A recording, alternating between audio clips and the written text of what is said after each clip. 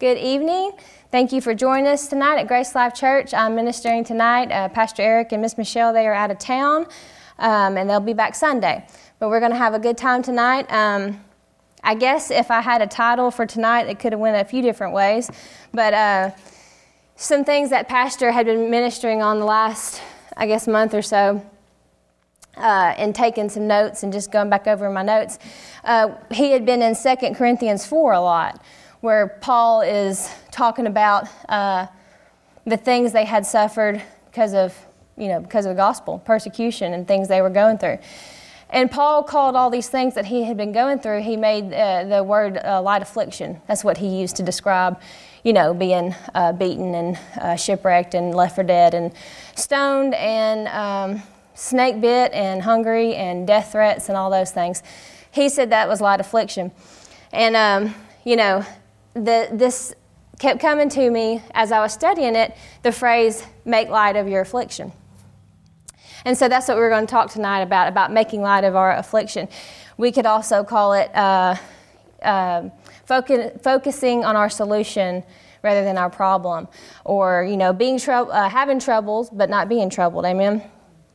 And so, a lot of people, a lot of Christians, sadly, sometimes we get caught up in things that come our way and things that we're going through, and, we may not be like Paul calling it light affliction, We may think, no, this ain't light, this is really heavy, and this seems like it's a lot to go through, and or sometimes you deal with something for a little while, and it, the longer you deal with it, you start getting these thoughts of, is this ever going to go away? Is this ever going to get better? Am I stuck like this? Is this just going to be the end for me, and how this is going to go? Well, no, that's not true, amen. And those thoughts are not from God. And it's not even okay to settle in those thoughts and say, well, it's just going to be like this while I'm here on earth, but when I get to heaven, all things are going to be okay. Well, we know all things are going to be okay, but he paid the ultimate price. Jesus went through all that he went through for it to not just be okay here on this earth. It's true that all things will be right in heaven, amen. But as Pastor says, we have some heaven to go to heaven in, amen. So let's talk about making light of our affliction. So what does it mean to make light of something? Well, I asked Google, because I've heard Google knows everything. Hey, editor here. We had some pretty significant technical issues at this point of the service, so we are jumping ahead 5 to 10 minutes or so. So just wanted to give you a heads up where it's not going to match up. We've lost some audio here. So thank you for your patience, and enjoy the rest of the service. So much that you invalidate what the Word says. Doesn't mean it makes it not true. It just means that you're not going to experience what the Word says in that situation, because we've chose to elevate our feelings above what the Word says. Amen. No messages. Just hang on. We're gonna get there. Okay. So that's what the Word says. That's what the world says toxic positivity is. Okay. But let's look at what the Word says. John 8:31 says, so Jesus said to those Jews who had believed in him, if you abide in my word, hold fast to my teachings and live according with them, you are truly my disciples. He says, and you will know the truth, and the truth will set you free. So the truth will set you free, not opinions. The truth will set you free. Not even good intentions. He said the truth. So let's look at this, okay? So we're going to look at how we make light of affliction. And I told you, I gave you the definition of what the world calls toxic positivity. So, we're not going to be turning to the book of second opinions, but we're going to be reading Scripture, amen? We're going to be reading truth. So let's start with 2 Corinthians 4. I'm going to read some out of the Amplified. And, Paul's talking about, we know these Scriptures, and Paul's talking about the persecution that's coming for the word's sake. He said, therefore, since we do hold and engage in this ministry by the mercy of God, we do not get discouraged. He said we don't get spiritless and despondent with fear, and we don't become faint with weariness and exhaustion. So right now, he starts off by saying that. Well, why is he saying that? Because he has the opportunity to. There's opportunities for discouragement to set in, despondent with fear, fainting and weariness, hopelessness, right, and exhaustion. We're going to all have those opportunities in life. But he said, we've already made the decision that we're not doing that. He said, we have renounced disgraceful ways. We refuse to deal craftily or to adulterate or handle dishonestly the word of God. He said, but we state the truth openly. And so we commend ourselves in the sight and presence of God to every man's conscience. But even if our gospel also be hidden, it's hidden to those who are perishing and obscured only to those who are spiritually dying, and veiled only to those who are lost. For the God of this world has blinded the unbelievers' minds, preventing them from seeing the illuminating light of the gospel of the glory of Christ, who is the image and likeness of God. For what we preach is not ourselves, but Jesus Christ as Lord, and ourselves merely as your servants for Jesus' sake. For God, who said, let light shine out of darkness, has shone in our hearts so as the light for the illumination of the knowledge of the majesty and majesty and glory of God in the face of Jesus Christ the Messiah. Verse 7 says, however, we possess this precious treasure in frail human vessels of earth, that the grandeur and exceeding greatness of the power may be shown to be from God and not from ourselves. He says in verse 8, he says, we are hedged in, we are pressed on every side, we are troubled and oppressed in every single way. Wow. He said, but we're not cramped or crushed. We suffer embarrassments and are perplexed and unable to find a way out, but we're not driven to despair. He says, we are pursued, persecuted, and hard driven, but we're not deserted to stand alone. We are struck down to the ground, but never struck out and never destroyed. So there's some things going on, obviously, right? But he says, all this is happening, but, and then he gives you the other side of that. But somebody should have told Paul, you can't do that, Paul. That's positivity. You can't, Paul, you got to get with the program. It's, you can't do all that. So he says in verse 10, always carrying about in the body the liability and exposure to the same putting to death that the Lord Jesus suffered, so that the resurrection life of Jesus may also be shown forth by and in our bodies.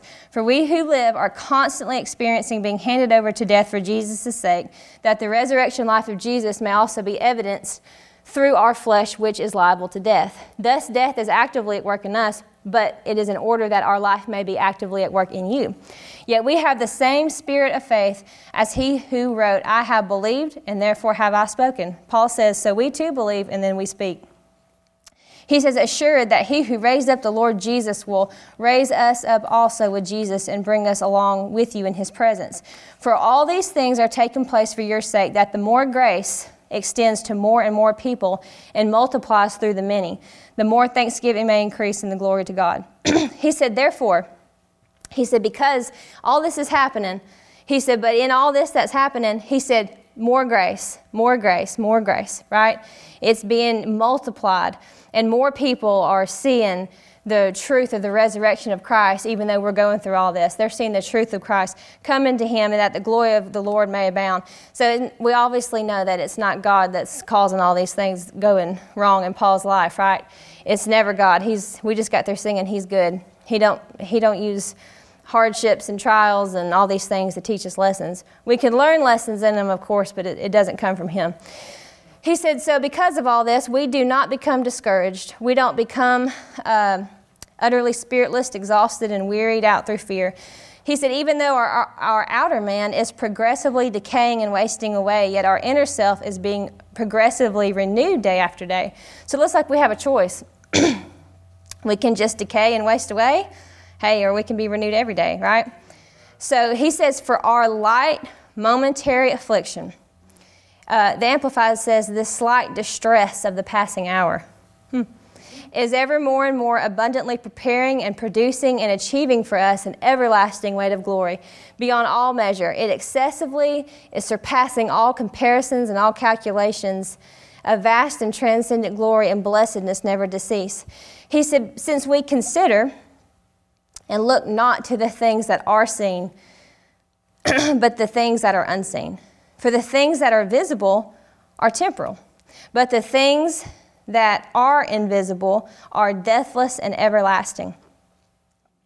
So Paul's saying, we got all this going on, and there's all these options what he's going to look at. He said, but we've made the choice that we don't look at the things that are seen, but we're choosing to look at the things that are not seen, right? I'm not going to read that whole I'm not going to go back in and read the whole thing in the Message, but I do want to cut in right here in the Message because it's really good. He says, if you only look at us, you might well miss the brightness. We carry this precious message around in the unadorned clay pots of our ordinary lives. That's to prevent anyone from confusing God's incomparable power with us. As it is, there's not much chance of that. You know for yourselves that we're not much to look at. We've been surrounded and battered by troubles, but we're not demoralized. We're not sure what to do, but we know God knows what to do. We've been spiritually terrorized, but God hasn't left our side. We've been thrown down, but we haven't been broken. What they did to Jesus, they do to us. Trial and torture, mockery and murder. What Jesus did among them, he does in us. He lives. Our lives are at constant risk for Jesus' sake, which makes Jesus' life all the more evident in us. Paul's like, Satan's throwing all these things at us, and but we're happy about it because the more he throws at us and the more all this is happening to us, the more a revelation of the resurrection is being shown, and more people are coming into the kingdom. In other words, Satan keeps doing this to us, but he's actually shooting himself in the foot. He says, so while we're going through the worst, y'all are getting in on the best. He said, so we're not going to keep this quiet. No, not on your life. Just like the psalmist who wrote, I believed it, so I said it. What we say, we believe. And what we believe is that the one who raised up the Master Jesus will just as certainly raise us up with you alive. Every detail works to your advantage and to God's glory. More and more grace, more and more people, more and more praise. You see that mindset that Paul has. He's not even focused on all the stuff going wrong and all the hardships on the trials. He's eternally minded. He's looking to the future. He's looking to eternity. He's looking at all these things that are going on in the kingdom and for the kingdom and all the grace being poured out, right? He understands that his grace is so sufficient, it's more than sufficient. It's like God's grace is overkill for anything the kingdom of darkness could ever throw at them, right? He says, so we're not giving up. How could we? Even though on the outside it often looks like things are falling apart on us, on the inside where God is making new life, right? He said, because we just read that our outward body is perishing day by day, but there's a renewing going on the inside every day. He says, so we're not looking at what's falling apart. We're looking on the inside where God's making new life. Not a day goes by without his unfolding grace. And I have started saying that. When I wake up in the mornings, before I get out of bed, I say, I thank you, Lord, for your unfolding grace for me today. These hard times are small potatoes compared to the coming good times, the lavish celebration prepared for us. There's far more here than meets the eye. The things we see now are here today and gone tomorrow, but the things that we can't see now will last forever.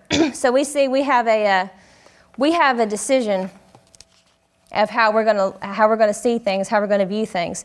Because we know that, Jesus said you're going to have these things happen. It's not a if or when. He talked about he said the wise man builds his house on the rock. The wise man builds a firm foundation on the word. And he said, and when the storm comes, he said he's going to be left standing. Not if, but when the storm comes. So we see it as every single one of us is going to have a choice. When things go wrong, when affliction comes. But we never see Paul glorifying and magnifying the afflictions and the hardships. He's really not impressed by it. Every time Paul speaks of trials and tribulations, he is making light of what he is going through, which the world calls toxic positivity. He is making the decision to shift his focus from the things he can see. In other words, Paul is taking inventory of, okay, I can see what's going on. My five senses are perceiving these things, right? But he's shifting his focus from what his five senses can perceive to what the Word says, to the things that are unseen, to the actual truth, to the actual reality. So you could say he's troubled, but he's not troubled by the trouble. Because he wasn't impressed by the affliction. It's kind of like the devil threw literally everything he had at him, and he was like, oh, okay, it's like a bug on the windshield of life. But he's not doing that as, like Paul's like putting on some kind of faith act. No, he said, we believe, therefore we spoke. This is a belief. This is a stance of who I am. I'm seated with Christ. Amen. So he gives some more examples. There's all kind of examples. You read through the New Testament, you can see all the things that not just Paul, but all the disciples faced. And every time you see it, you see them shifting their focus. They don't ever just sit there and tell you, I have never seen Paul end a letter with, it is really, really rough here and I'm having a terrible time. I don't really know how much longer I'm going to be able to hang on, but anyway, hope y'all are doing a little better. See you later, Paul. He never signs off like that, does he? No, he never does.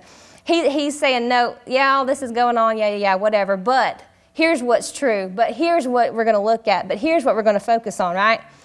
So I'm just going to give you a couple more examples of some things where Paul said this is where we're going to choose to look at what's true. He says in Romans 8:18, he says, if we are his children, then we're also his heirs. Heirs of God and fellow heirs of Christ, sharing his inheritance with him.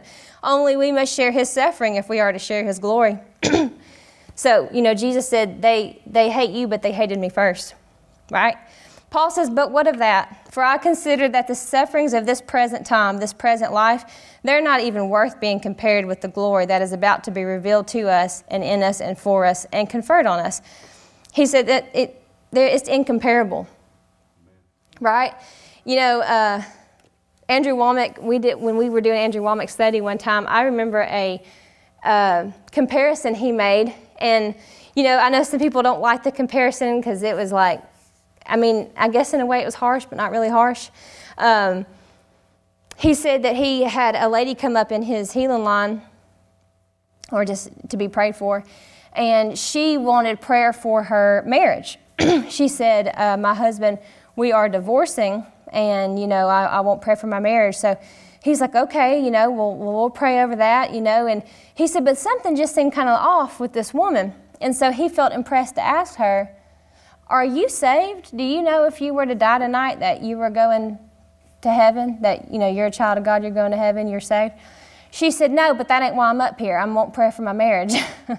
And he said, so you want me to pray for your marriage, but you don't know if you die tonight that you're going to heaven? Like you don't know that you're saved?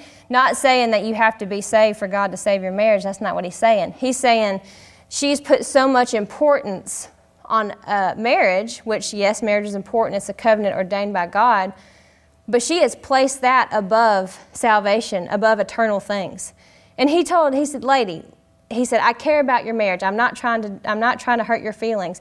He said, but it is absolutely stupid for you to come up here and not, and place such importance on something that's not eternal versus eternal salvation. And that was like a really crazy thought to her. But we do it all the time with stuff, So in the 2 Timothy 1:11, and the message says, this is the message I've been set apart to proclaim as a preacher, emissary, and teacher. It's also the cause of all this trouble I'm in. So he says, I'm preaching this message, and what I'm doing is the reason I'm in all this trouble. And then he says, but I have no regrets. I couldn't be more sure of my ground. The one I've trusted in can take care of what he's trusted me to do right to the end. Isn't that amazing? He said, yeah, I'm doing this, and this is why I'm in all this trouble. He's like, I don't have any regrets, though. Here we go. Paul's making light again. Paul's doing that toxic positivity stuff. In 2 Timothy 4, he says, he talks about being in front of Alexander the coppersmith. He said, Alexander the coppersmith did me great harm. Paul says, but that's no concern of mine, for the Lord will repay him according to his actions. He said, be on guard against him yourself, because he vigorously opposed our message.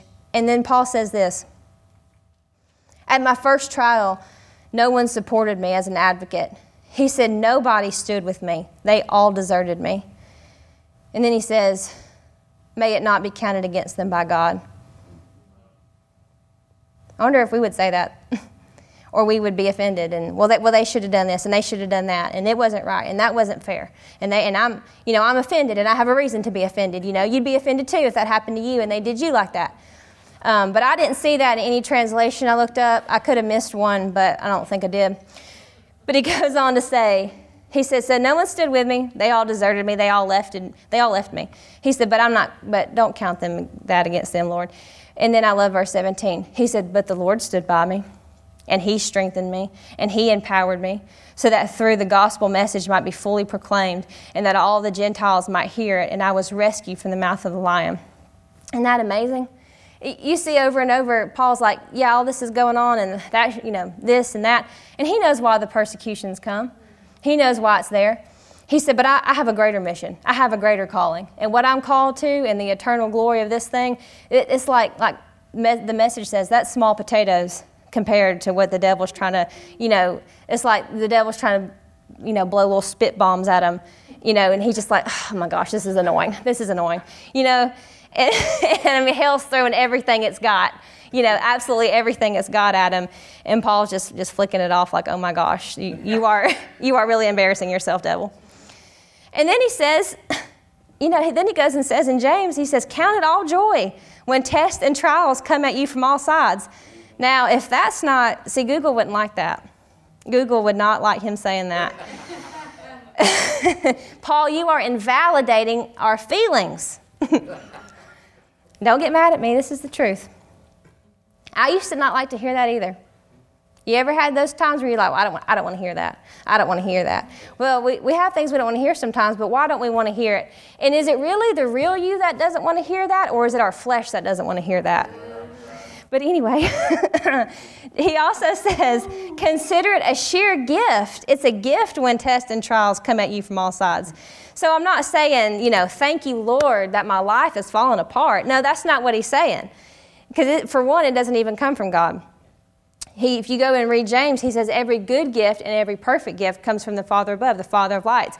He said, don't let any man say when he's tempted and tested and tried that this is from God. That's not God's nature and that's not God's character. He said, but when that does come, he said, you've got a great opportunity here. You got a great opportunity and you have a great testimony when that thing comes, right? So we don't see Paul glorifying and magnifying the afflictions and the hardships. Every time Paul speaks of trials and tribulations, he is making light of what he is going through. He's not denying that he's going through something, right?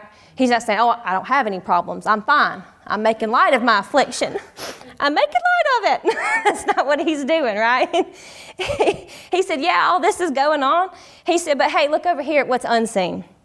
Look at the truth of this thing. This thing don't have any authority over us. This thing has no right to stay this way. He's making the decision to shift his focus from the things he can see, the things he can perceive with his five senses, to the things that are unseen. So too many Christians are seeing their problems too big and their God too small. It doesn't make the problem bigger and make God smaller. It just does in your life, in your experiences, in my experiences. Because the world will train your flesh to magnify the problem by proclaiming what is experienced and what is perceived by your senses to be the truth. How many times you can experience something, perceive something with your five senses, and then it builds that stronghold of this is true, this is what's true, this is what's true. And if we don't tear down those strongholds with the word, with the actual truth, we'll live a deceived lie and call it truth. And we have areas that we do it in. It's not always in one area. It can be in multiple areas. But we don't go the way the world does, right?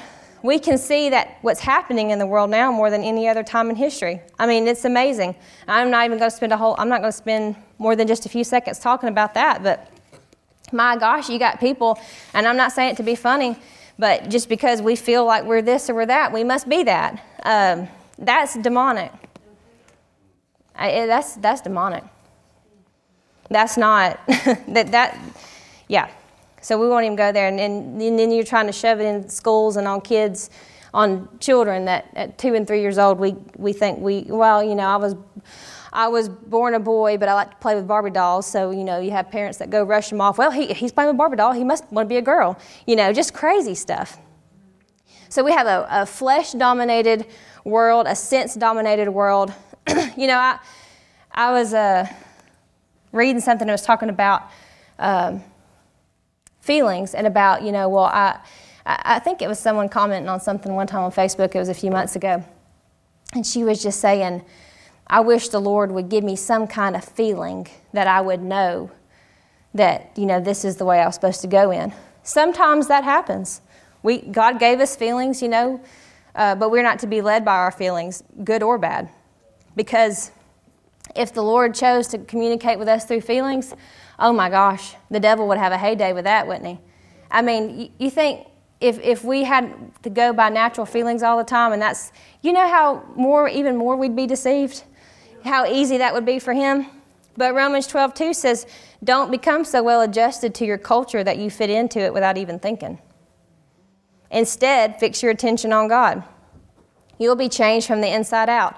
Readily recognize what he wants from you and quickly respond to it. Unlike the culture around you, always dragging you down to its level of immaturity, God brings the best out of you, and he develops well-formed maturity in you. So, the world says, validate your feelings. Don't listen to that toxic positivity. You stay in your pity party. Going along that line. And once again, I'm not saying pretend that there are no problems and that everything is just peachy, okay? That you feel peachy all the time. That's not what I'm saying.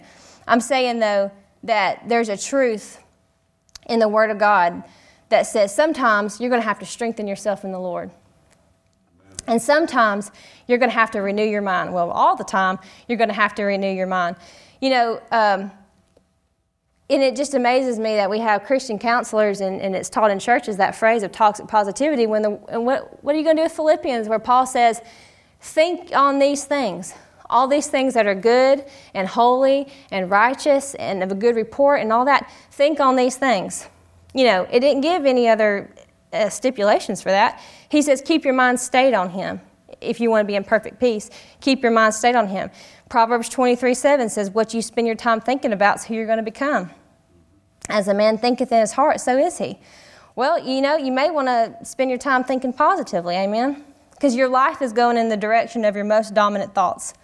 We know that the kingdom of darkness always does its best work in the sense realm. The kingdom of darkness is always going to work there. And as Pastor says, the battle is not just in the mind, it's for the mind. Whoever has the soul is the one who's got control. Whoever is dominating the mind, will, and emotions, that's who's controlling the person. The quickest way to be deceived is to start agreeing with your feelings. Ephesians 4:27 talks about, a lot of people use that verse for anger. Don't let the sun go down in your wrath. Don't be angry and sin not, right? But actually he's talking about any emotion. He talks about don't let the passion of your emotions cause you to sin. God gave us emotions, we know that. But we can't let them dominate, because if we let our emotions dominate, we're going to end up in a ditch. Amen? I know. I have done that.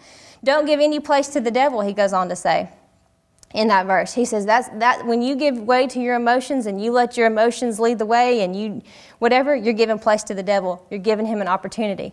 You think about it. When Jesus was in the wilderness, how many days was he there before Satan came to him? 40, right? And he waited 40 days till Jesus got really hungry, till those natural senses were like, Jesus is wanting to call Pizza Hut, have them deliver him, a Supreme or something, right? So he waited. He didn't come to him on day one. Jesus wasn't hungry yet. You know what I'm saying? He was going to wait till he had the best advantage to use Jesus' own physical senses against him. In that verse in Ephesians 4, one translation says, a sulky frame of mind gives Satan his greatest opportunity. So we don't feed our affliction with negative thoughts and negative words. We don't magnify the problem and make it bigger in our own eyes. If we do that, we're going to starve our faith. Instead, we think and say what the Word says. We agree with God, and when we do that, we're going to starve the problem. In other words, feed that solution and not the problem. As Pastor said Sunday, this, in a way, this could be a continuation of Sunday. He said, your king is bigger than your crisis. Nothing has ever happened to you or will ever happen to you that is greater than what Jesus accomplished for you by his blood and his death, burial, and resurrection. And Pastor has asked the question, so what are we going to do with our redemption? Amen. We have all these things, all these promises, all this accomplished for us, that Jesus has done for us. He is our actual victory over every single circumstance of life. But what are we going to do with